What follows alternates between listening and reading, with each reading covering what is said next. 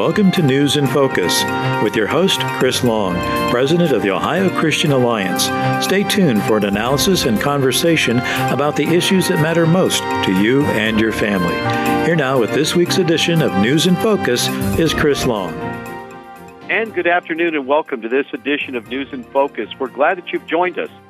We have a very important program today to talk about what's happening in Columbus, our state capital, and specifically at the People's House, the Ohio Statehouse. I want to read to you a statement we released on Friday to the public and to Governor DeWine. It reads, "Destruction at the Ohio Statehouse. Governor DeWine, we urge you to protect the People's House.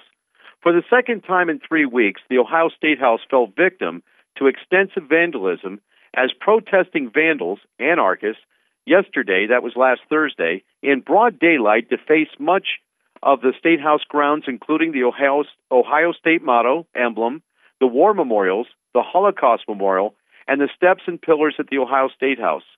OCA has learned through a 911 call recording that the Columbus Police Department released was aware of the protest and the stopping of traffic on High Street, but was what you will hear in the audio is the officer tells the man who's in the car who's being stopped that they can do nothing for him because Columbus Mayor Andrew Ginter had told the police to stand down. Let's listen to that 911 call now. Columbus Police, Tech 27. Yes, I got traffic being stopped and impeded on I Street by a bunch of people that are parking their cars sideways and having a party. Where is it at? It's on High Street. Do you have an intersection? Right around Broad Street. Okay, yeah, it's going to be out of the protest downtown. I'll let them know, but... That's a protest? They were riding their motorcycles popping wheelies and... Yep, we were told by our mayor to stand down, so the mayor has given them full reins of the streets. You got to be kidding me. Nope, we were told to stand down, so I could give you the telephone number for the mayor's hotline if you'd like. Oh, that's what I need. That's what I need. Okay, hold on one second. Sorry, give me 1 second here. It's going to be 614 645 2489. 2489. Yes, sir. Thank you very much. You're welcome. Bye-bye. All right. At the same time of this 911 call, protesters then, according to Highway Patrol, rushed the building, meaning the Ohio Statehouse, with buckets of red paint, defacing the war memorials, the Ohio State motto seal, Statehouse steps, and pillars and building with graffiti and red paint. This is my statement that I released last week. These are distressing times when we are witnessing the defacing of the seats of government. For nearly 2 decades, it has been my honor to represent the faith community to address public policy issues at the Ohio Statehouse. In 163 years of the existence of the Ohio Statehouse, this level of vandalism has never occurred. This is a watershed moment. We are a nation of laws, and what is being displayed before the people of Ohio at this time is a breakdown of law and order. I want to go back to the 911 call for a second. And that was actually confirmed today through sources related to the police department in Columbus that indeed the mayor had a stand-down order concerning the protesters, and that has led to this anarchy. With us on the phone is State Speaker of the House, Larry Householder, and I want to commend him because he is only one of the few voices who have actually spoken up against this vandalism at the Statehouse. Mr. Speaker, welcome to the program. Hi, Chris. How are you? Good, Mr. Speaker, and thank you for what you're doing and speaking out about this. We appreciate it very much. Well, it's good to be on, and I wish it was under better circumstances. It's just ridiculous what's going on at our Ohio Capitol. When you talk about protecting taxpayers' wallets, it's not only about what you spend, it's also how you take care of what you've spent. And there's an obligation there to be able to take care of, make sure that government property is protected and that it's being looked out for. And as I had said to the city of Columbus, it's an honor for the city of Columbus to serve as the capital of the state of Ohio. and you have to have respect for the property that the citizens of the state of Ohio have spent to put there. Wow, that's important that you note that. And we've never seen this before. As I've looked back through the historical records of the Ohio Statehouse, it's 163 years it stood. In fact, it actually housed Civil War Union troops during the Civil War.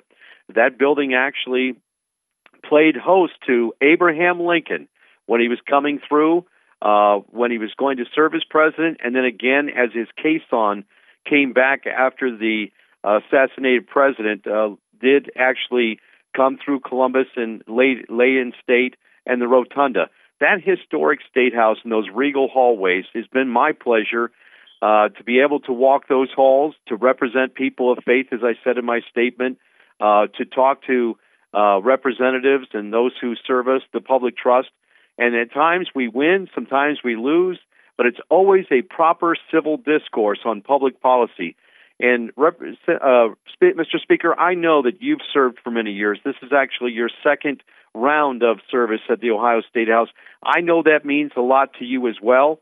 And I know that this actually had to be like a kick in the gut to you when you saw the vandalism at this Statehouse. No, it absolutely broke my heart. And, no one can condone the actions that were taken in Minneapolis, Minnesota, but those actions weren't in Ohio.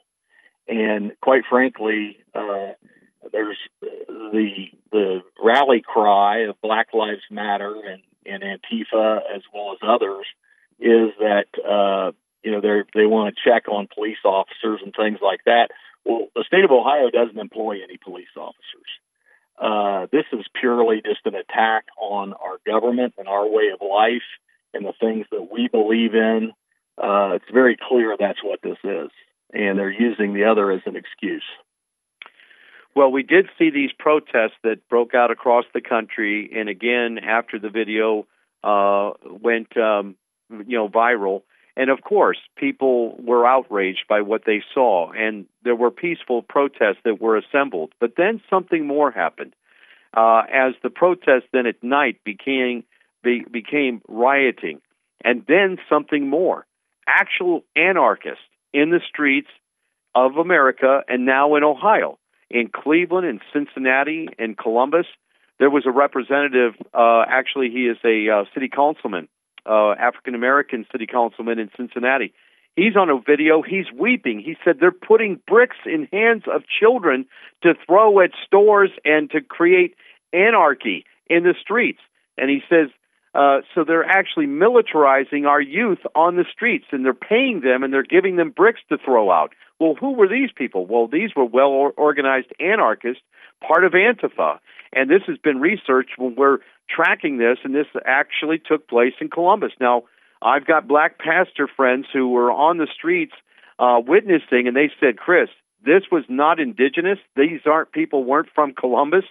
This is not our community, and these people were here to create problems and chaos. Well, Mr. Speaker, I want to go back to May 28th because that was the first night where violence actually broke out in downtown Columbus, which was a first for that city. We go back 50 years ago. You and I have lived long enough. We remember the race riots of the late 1960s. And basically, those were in cities like Cleveland or Canton or Youngstown or Cincinnati. Columbus at that time was more of a rural, it was our state capital, and it just didn't seem to have that kind of activity as those other big urban centers did back in the 60s. But now Columbus is the biggest city in Ohio. And so it is the biggest city. And so now we're seeing big city problems in Columbus. But something happened differently. Walk us back through what happened as the protesters, then rioters, were moved down the streets, and then something happened to where the police moved them towards the Statehouse grounds. Take us through that. Well, when you see any other city in the country, the beef of the protesters is with the city government because they're the ones that employ the police officers that are in question. And so what you've seen in every city in the United States, every urban city in the United States, you've seen protesters go to City Hall. You've seen them protest at the city police department. In Columbus, what happened, Governor DeWine when Governor DeWine was approached about what we were going to do at the Capitol, he said the Columbus Police Department have it at hand. Well, what we watched was, as the protesters started to move down towards City Hall, like they have in every single city, they were stopped by the Columbus Police Department. And so they turned and they came back over onto Broad Street. And as they walked down Broad Street, they were stopped again at Broad and 3rd. They came back down Broad Street and turned onto High, and they were stopped on High Street between Broad and State Street. That's where they were stopped by the Columbus Police Department, sort of wedged in on Broad Street, between Broad Street and State Street. Well, that's all state property. You know, you have the Statehouse to the west, you have the Rice Center to the east.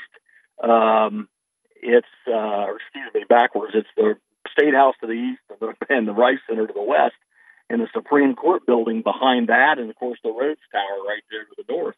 Everything right there is state property, and I really believe that Columbus made a decision, the city of Columbus made a decision, that if anything was going to get torn up, it was going to be state property, not city or county property. And that's exactly what happened, Chris. When the tear gas came out and they tried to push the crowd, they ran over to the Statehouse grounds and actually busted into the Statehouse. And we had rioters inside our Ohio Statehouse. They busted out windows. They painted all over everything. The marble seating areas that they had on the Statehouse grounds, they busted those. It was just total chaos. And I do believe the city of Columbus made a decision that they didn't want any damages to city property or to county property, and they directed them onto state property. Well, that was alarming, and we saw some of the videos, and there's a lot of questions that people have about this because the videos were basically by handheld cell phones. It wasn't by the cameras that are on Statehouse grounds, but we did see what was basically not just – these aren't protesters at this point. These are anarchists who went up to the Statehouse building and began busting out windows, breaking down the door. There was a handful of highway patrolmen on guard that night, and that's another question that needs to be answered, Mr. Speaker. Why were they undermanned, knowing that protests could break out at any time? They were caught off guard. I think that, the leadership in Highway Patrol, or maybe the governor's office, needs to address that issue. That's on May 28th. We'll get to what happened last Thursday, why it happened again. That's even more unbelievable. But that night, I'm sure as they entered the building, and it was mayhem from what we're told, and the security on hand had to basically threaten with force, and then you see them piling out of the building. So we do understand that one person came through the ceremonial office of the auditor's office and cut themselves on glass because there was blood all over. We understand that arrests were made. But then I have to tell the folks right now, do I understand that the city prosecutor has dropped all charges of those who were arrested for that night activity on May 28th? Is that what you understand? So what I was told, my understanding through our Sergeant of Arms, was that there were arrests made that evening by the Highway Patrol and that the city prosecutor did not prosecute. And I, of course, I went on Facebook and I made that be known that, if they're going to make these arrests, you have to prosecute. If you're not going to prosecute, then there's no point even making the arrests. And frankly, you're just putting your officers in harm's way for nothing, because at the end of the day, there's no charges being filed.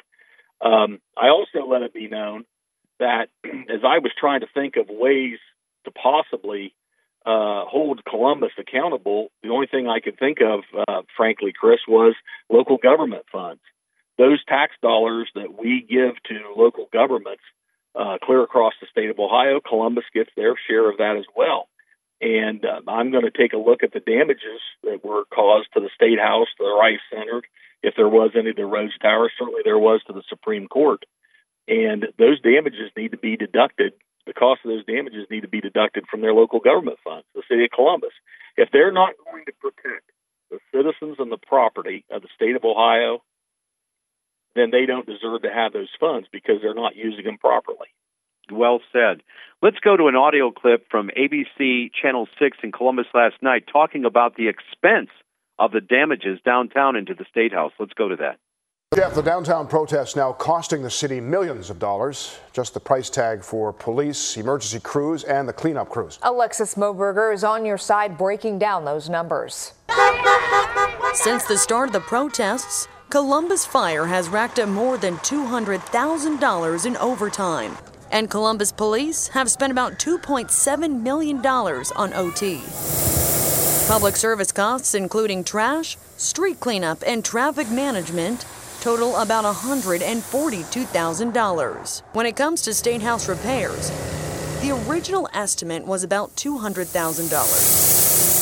We're still trying to assess what those costs are. We still are waiting for a couple quotes. Laura Batacletti with Capital Square Review and Advisory Board says the total cost may end up being lower than that. But as far as footing the bill, yeah, the taxpayers will pay for this. So far, it's cost about $15,000 to replace the Statehouse window panes. The lanterns that are outside, those are a definite custom glass. That will be more, probably. Statehouse officials tell me the costs really start to add up. For example, they now have to replace about 50 of these durable trash cans, each one of them costing about $1,000, and of course then bringing that total to about $50,000. Clearly every day we're adding to those costs because of needing to repair the graffiti and the damage every day. Quality Masonry Company out of Marion has spent the last 5 days scrubbing the Statehouse steps, washing away the red handprints. Batacletti says they're expecting to get that bill by Wednesday. Well, we've already paid $12,000 to them.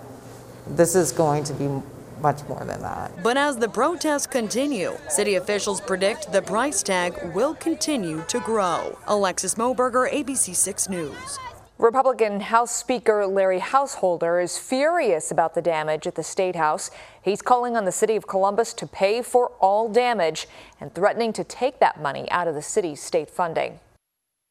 So your message, Mr. Speaker, certainly got out, and Channel 6 reported. I want to go on with a statement that I made last Friday, and I called upon the governor. I said, we have been in contact with dozens of Ohioans over the last few weeks who are alarmed and troubled by what they see at our state's capital. We are calling on Governor DeWine to take action. It is your duty, Governor, to protect the People's House and the citizenry. You have at your command 2 policing authorities, the State Highway Patrol and the Ohio National Guard. As you have often said in your daily press briefings, the buck stops with you. Therefore, we call upon you to take action. Please protect the People's House, the seat of our state government. We as the people of faith will continue to pray for peace and civility to prevail throughout our state and nation.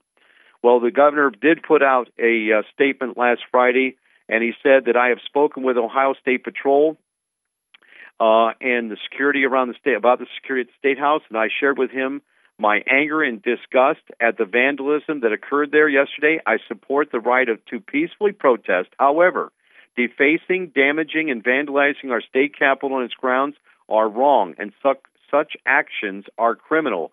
The Ohio State Highway Patrol is conducting a criminal investigation into last Thursday's acts of vandalism, and they will send their findings to the appropriate authorities for potential prosecution. Well, I think what bothers people there, Mr. Speaker, is potential prosecution. So your thoughts? That's right. That is exactly right.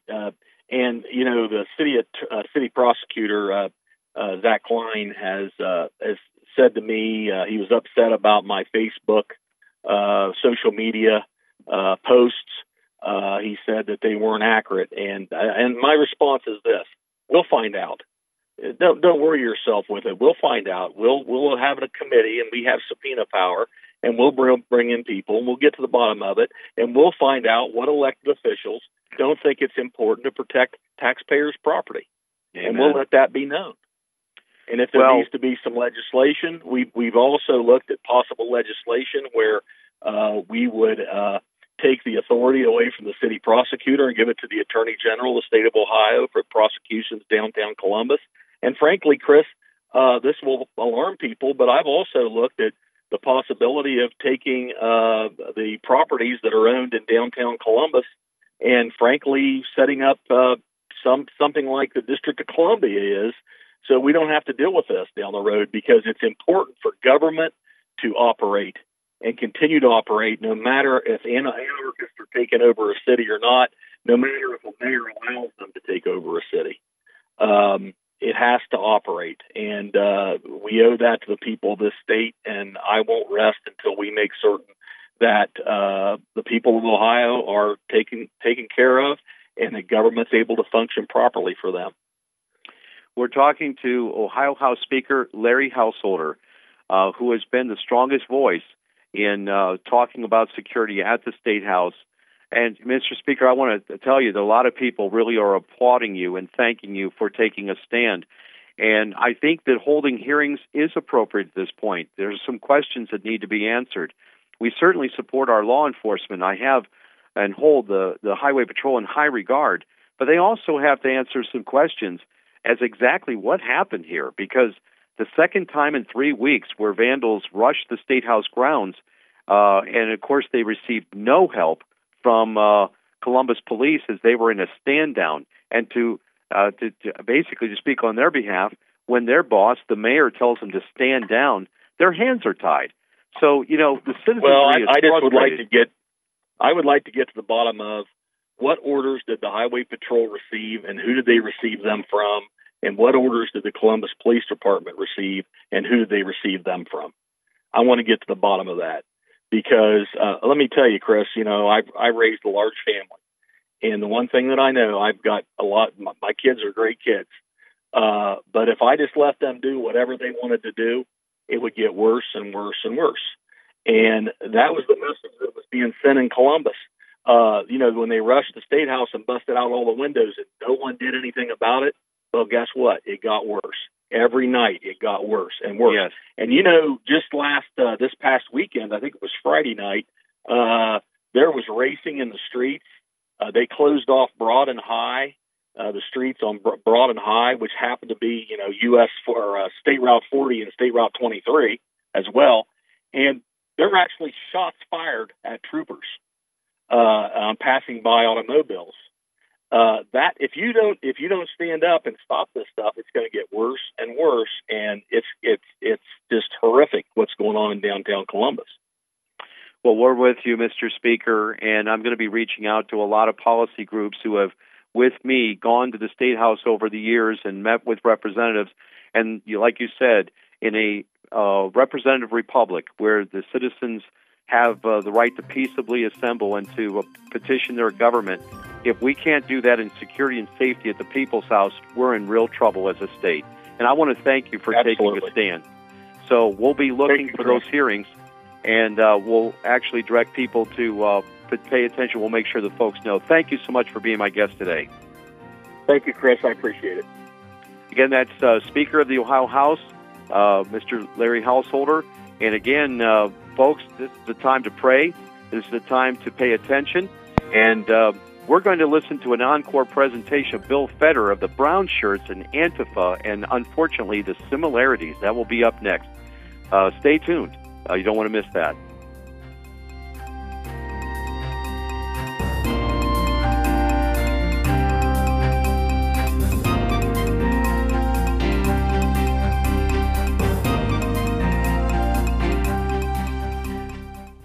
Almighty God, our sons, pride of our nation, this day have set upon a mighty endeavor, a struggle to preserve our republic, our religion, and our civilization, and to set free a suffering humanity. And the soldiers who stormed the beaches of Normandy and the Allied liberation of Europe.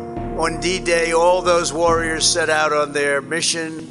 President Franklin Delano Roosevelt led our nation in prayer. The D-Day Prayer Project is an effort to add FDR's D-Day prayer in its entirety at the World War II Memorial in Washington, D.C.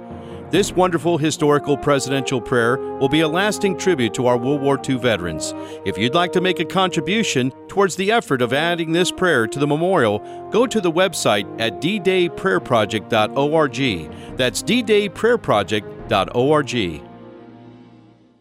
I'm Johnette Cruz, and I'm a busy mom. Then a friend told me about TrustBlueReview.com, a new website powered by the Christian Blue Network. She uses it to find trusted Christian-owned businesses. I checked it out, read the helpful reviews, and found a great family dentist. Now I use Trust Blue Review for all my family's needs. For peace of mind, do what I did. Visit TrustBlueReview.com or download their free mobile app from your app store today. The trusted source for all you do. Trust Blue Review.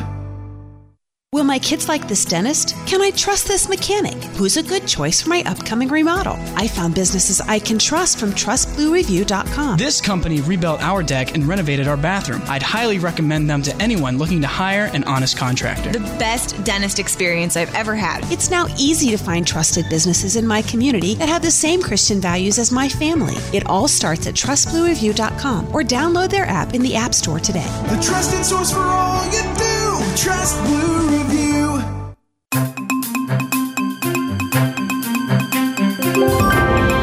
Welcome to News in Focus with your host, Chris Long, President of the Ohio Christian Alliance. Stay tuned for an analysis and conversation about the issues that matter most to you and your family. Here now with this week's edition of News in Focus is Chris Long. And good afternoon and welcome to this edition of News in Focus. We're glad that you've joined us. Those of you that listened to last week's program when we were urging letters to Governor DeWine about our nursing homes, allowing at least one family member to visit with their loved ones in the nursing homes. Now, as we go into the fourth month of the COVID shutdown of our nursing homes, we want to get in and see our loved ones. Keep those letters and emails going to the governor, and you can link to that on our website at Ohio Christian Alliance. There's a link there to send a message to the governor. Again, there's been no announcement as of yet. As you know, we did put out a letter to the governor urging him in the strongest terms to have a policy that would allow for loved ones to meet with their loved ones in the nursing homes. I mean, these folks don't understand why family aren't coming in, and it's a terrible situation. We want to see that turned around. So maybe there's an announcement here in the next week or so. Let's hope. And let's pray for that. But again, thank you for making your calls and emails to Governor DeWine about that important issue. A few weeks ago, we had on our broadcast, we talked about the protests, the riots, and the anarchist group Antifa and the Christian response. Many of you heard that program. Well, today, as I told you at that time, we were going to continue on this because this isn't going away. This is actually a major occurrence in our country. In fact, most of you do not know that the Ohio Statehouse on that Thursday night when the riots began, protests in the afternoon that turned into violent riots at night, actually broke the glass and compromised the doors of the Ohio Statehouse. There were those who went in, anarchists, quite honestly. These weren't the protesters. These were anarchists who went into the State House and started ransacking the first floor. Only 3 highway patrolmen were on guard that night. That is an underreported story. Many of you have seen the pictures of the boarded-up building of the Ohio Statehouse. I want to tell you that in our 161-year history of the People's House, that has never happened. This is actually a watershed moment, but it didn't just happen in Columbus. We're getting reports out of Lincoln, Nebraska. Now, this isn't your normal just type protest against racism as we saw in the streets, but it actually, something else was at stake. I want to read to you the statement we had at the time. Protests sparked in cities across America in response to the viral video of the arrest and death of George Floyd. What followed were protests that turned into riots and something more, orchestrated anarchy in the streets of America by a well-funded, organized domestic terrorist organization, Antifa. In this program, we want to talk about the details. And here with us on the phone is Bill Federer of the American Minute. And Bill is taking us through history because here we go again. This is very reminiscent of the brown shirts in Nazi Germany back in the 1930s. Bill, welcome to the program. Chris, great to be with you. Well, thank you, Bill. And we saw that your American Minute you put out about a week or so ago, Hitler's brown shirts used Antifa tactics to overthrow Germany's republic. Then you went on to talk about D-Day began rescuing Europe, a struggle to preserve our republic, our religion, our civilization, of course, from the tyranny of Nazi Germany throughout Europe. But it began with the political movement and actually the Nazis, socialistic Nazis, on their attack on their own government. And let's talk about that. Right. So it's this idea that you have to create a crisis so there's an excuse for a strong leader to assume power.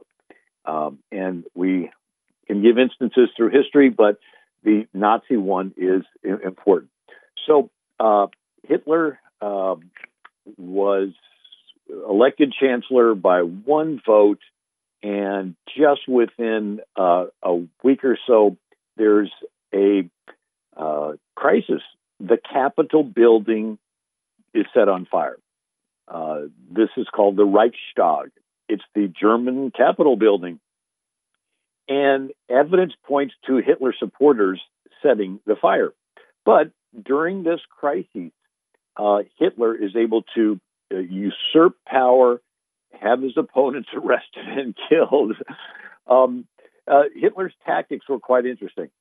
Germany was a republic at the time when this happened. It's called the Weimar Republic, right? So after World War I, they set up a representative republic, and it worked, but they were struggling. And Hitler goes to the people and says, I'll turn things around. So he presented himself as the person that would straighten things out, and people would yield their rights and freedoms to him, only to find out later that he was a dictator. So Hitler had a radical group called Brown Shirts.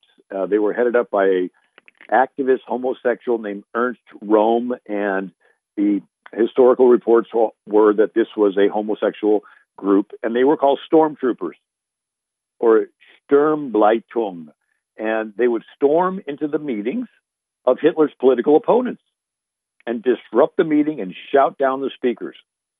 These tactics were adopted by those that go to campuses today and interrupt conservative speakers and so forth. The Brown Shirts organized street protests and riots that started off peaceful and then evolved into smashing windows, blocking traffic, locking arms, right? Setting fires and vandalizing, and even beating to death innocent bystanders. Why? Because they wanted to spread fear and panic so that people would want Hitler to come in with a strong arm and restore order.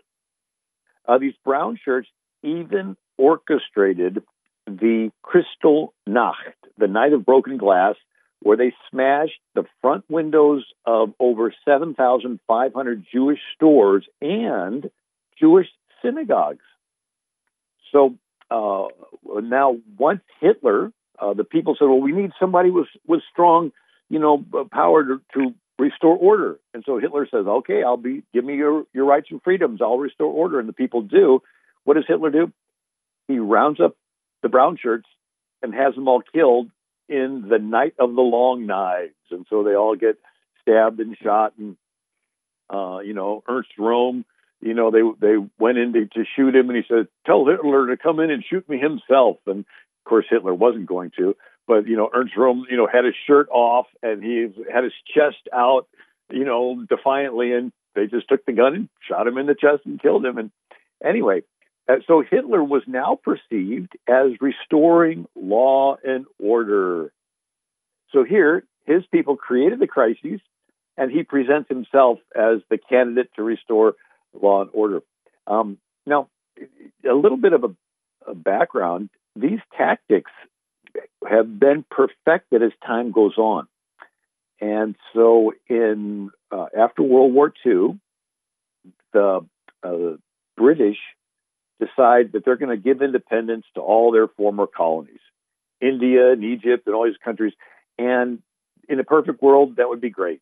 So we got all these new, Jamaica, all these new countries. The Soviet Union decides that they want to fill the power vacuum. And so they would send KGB agents into Romania, into Hungary, into Syria, and they would find groups that have grievances, groups that have injustices, groups that have been, treated bad. And certainly we just got through a world war, so there was lots of people that are struggling. And so they would organize them to do protests against the brand new government. And then the protests would break out into riots. And then they would break out into violence and smashing windows and so forth. And then they would bribe and threaten the media so they could control the narrative, blaming the leader for these problems. And when the killing and random violence reached an escalating point, they would do a coup or a rigged election and get rid of the leader and install a Soviet puppet leader.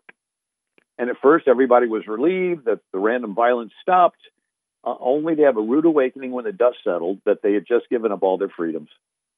Now, the U.S. had Harry S. Truman, and he was sort of naive, thinking the United Nations would, be the answer to the world's problems, and it wasn't. And he sort of ignored the Soviets doing this.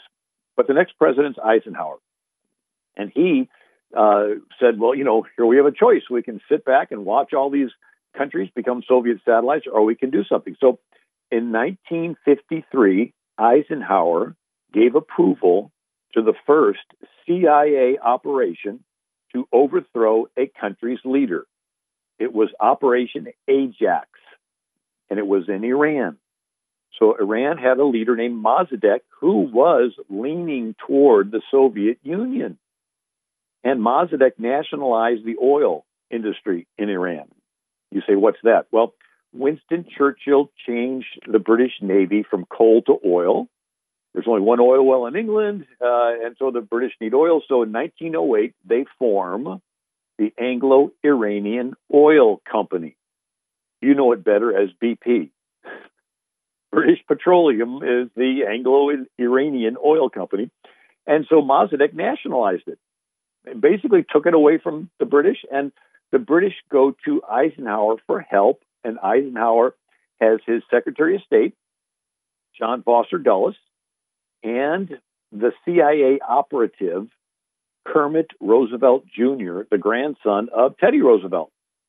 And he goes over to Tehran, and he organizes, he recruits the most feared mobsters in Tehran. He recruits the radical imams. He bribes the media and threatens the media so that he can control the narrative. And then they begin to have protests and blame Mossadegh. And then the protests devolved into riots and smashing windows and attacking mosques and causing bloodshed and instability. And in the midst of this confusion, they had cultivated relationships with officers in the Iranian military. And when this crisis got bad enough, the military went in and put Mossadegh under house arrest and then put him away in prison where he died. And we installed the Shah, who was very friendly to America because we put him in power. We did the same thing in Guatemala in 1954, Congo 1960, Dominican Republic, even Chile in 1973. But the KGB didn't sit back. They did it with Castro in Cuba, making it a Soviet satellite, and then infiltrating countries in Latin America and South America and all through Africa. And this is called the Cold War. And it's the basis of every spy novel, right? You go to some third world country and there's the city, and then you run into the Russians, the KGB, and then you run into the CIA and so forth. And they'll, plot to kill and overthrow the leader. And what we're seeing today is basically a CIA, KGB, brown shirt operation taking place on our own soil. Bill, we've received reports, for instance, in Cincinnati, when the riots broke out there, a councilman on city council, he's actually an African-American, there's a video of him weeping. He said they're giving bricks to our young people to throw at the buildings, and he's weeping. He says they're basically militarizing these people on the streets. The protest had turned then violent, and they're passing out bricks. He's talking about Antifa. We've seen this time and again, these reports we saw up in Minneapolis. They dress in black. They hide their faces. It's a very sophisticated operation with Antifa.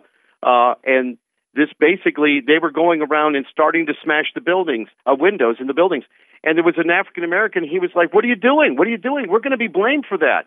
And this guy just systematically went through the AutoZone. And this is the early afternoon before everything started breaking out. He started breaking every window after the business closed, and he walked off. And there's African-Americans going after him. It's like, "What are you doing that for? What are you doing?"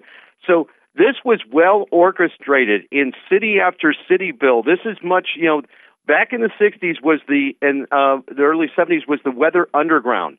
This is much more organized with Antifa, and their numbers are much bigger. Your thoughts?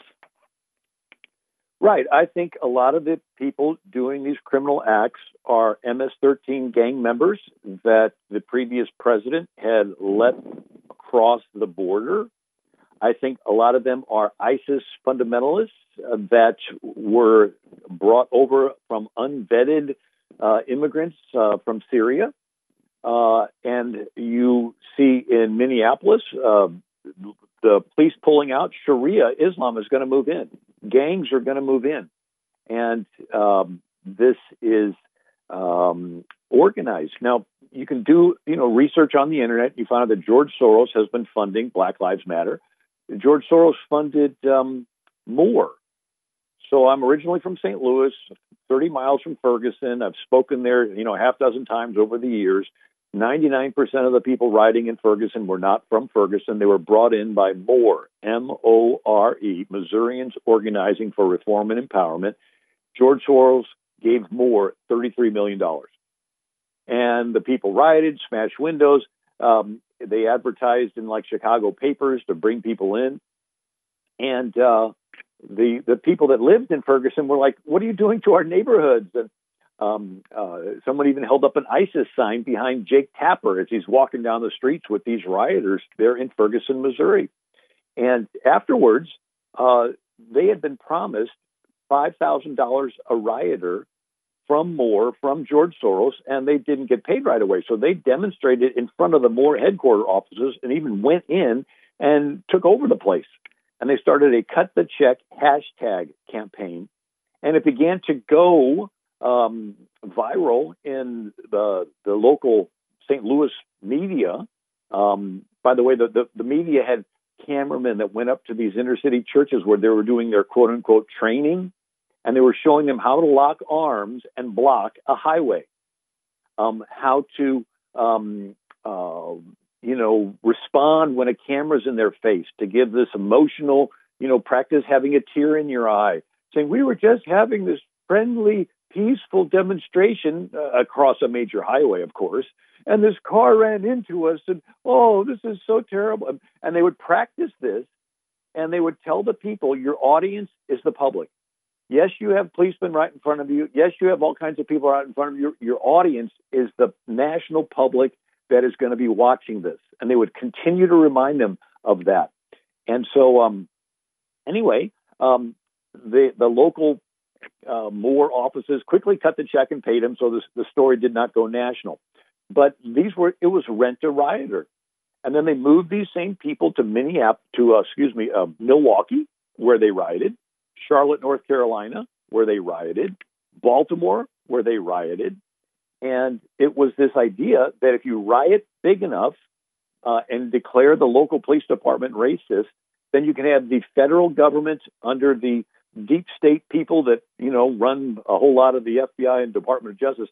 They would come in and take over and nationalize the local police departments. And that was a plan that they were actively working. I think that the current president, President Trump, is a monkey wrench in their works. And if you can imagine one of these Democrat governors sitting in the White House, they would be very quick to say, we're going to shut down churches and businesses forever. Now, when you study socialism, and I just finished a book on it, socialism means a structured society where you have the ruling class and the ruled class. It goes back to Plato, where says democracy won't last because it's based on the people having virtue. The people really don't have virtue, so give it a matter of time, and they're going to yield to their selfishness, and it's going to turn into chaos. And then they're going to want someone to restore order. And then you have the philosopher king. He's the head of gold, and his administrators and military are the arms and chest of silver.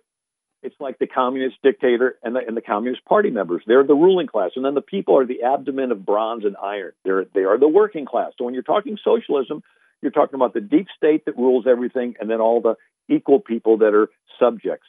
And but you have to get rid of the middle class.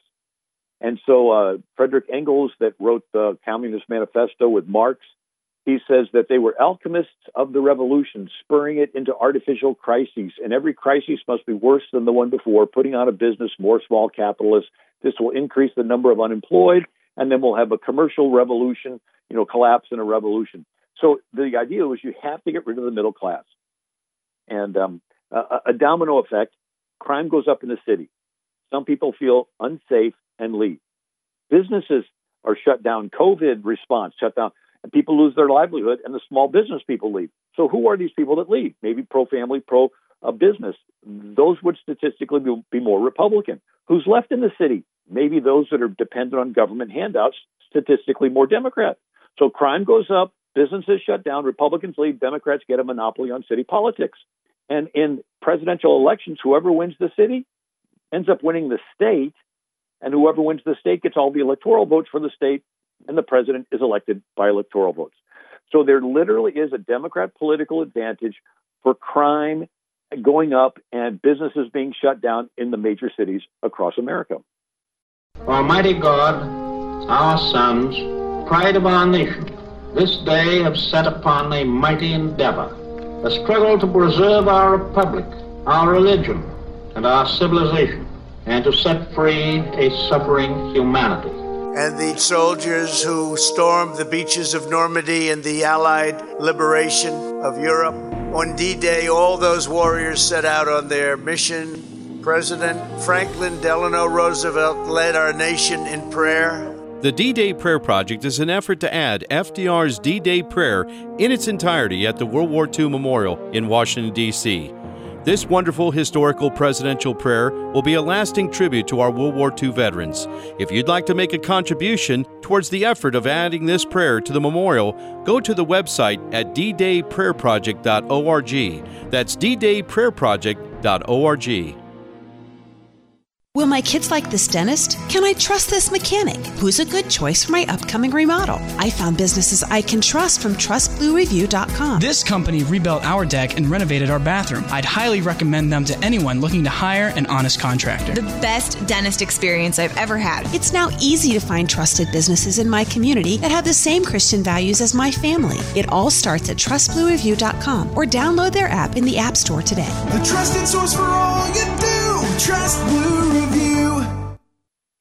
We're talking with Bill Feder of the American Minute. We're talking about Antifa. We're talking about the anarchist organization that has been spreading chaos across America over the last month with these protests basically turned into riots and anarchy. Bill, we talked about the payouts. There was reports, obviously. People were receiving cash in the streets for smashing windows, for causing chaos. This group, the FBI and the Justice Department needs to bring in the RICO laws against them and those who are funding them, like George Soros. Are we going to see indictments from Bill Barr's Justice Department? We should. It's interesting. They had already planned these in Democrat-controlled cities. So all of the rioters, like St. Louis, Missouri, all the rioters get let out of jail without any convictions or prosecutions or anything. We had reports that they actually had attorneys waiting to pay their bail when they got to the jail. They were that organized. And then we see that in cities where they're tracking COVID contacts, contact tracing, and if somebody's got it and they ask them questions, well, where were you and who were you around? They're forbidden to ask if they were at a riot. Why? Because they have to name all the people that they were there at the riot with, and they don't want them to be named. Why? Because I think a lot of them are these organizers. And then you have the guy in charge of Twitter, and he has a special channel on Twitter where they can send their orders without it being made public. It has all the telltale signs of being one of these operations. And inside of the Department of Justice and in the FBI, there are people that do not like Trump.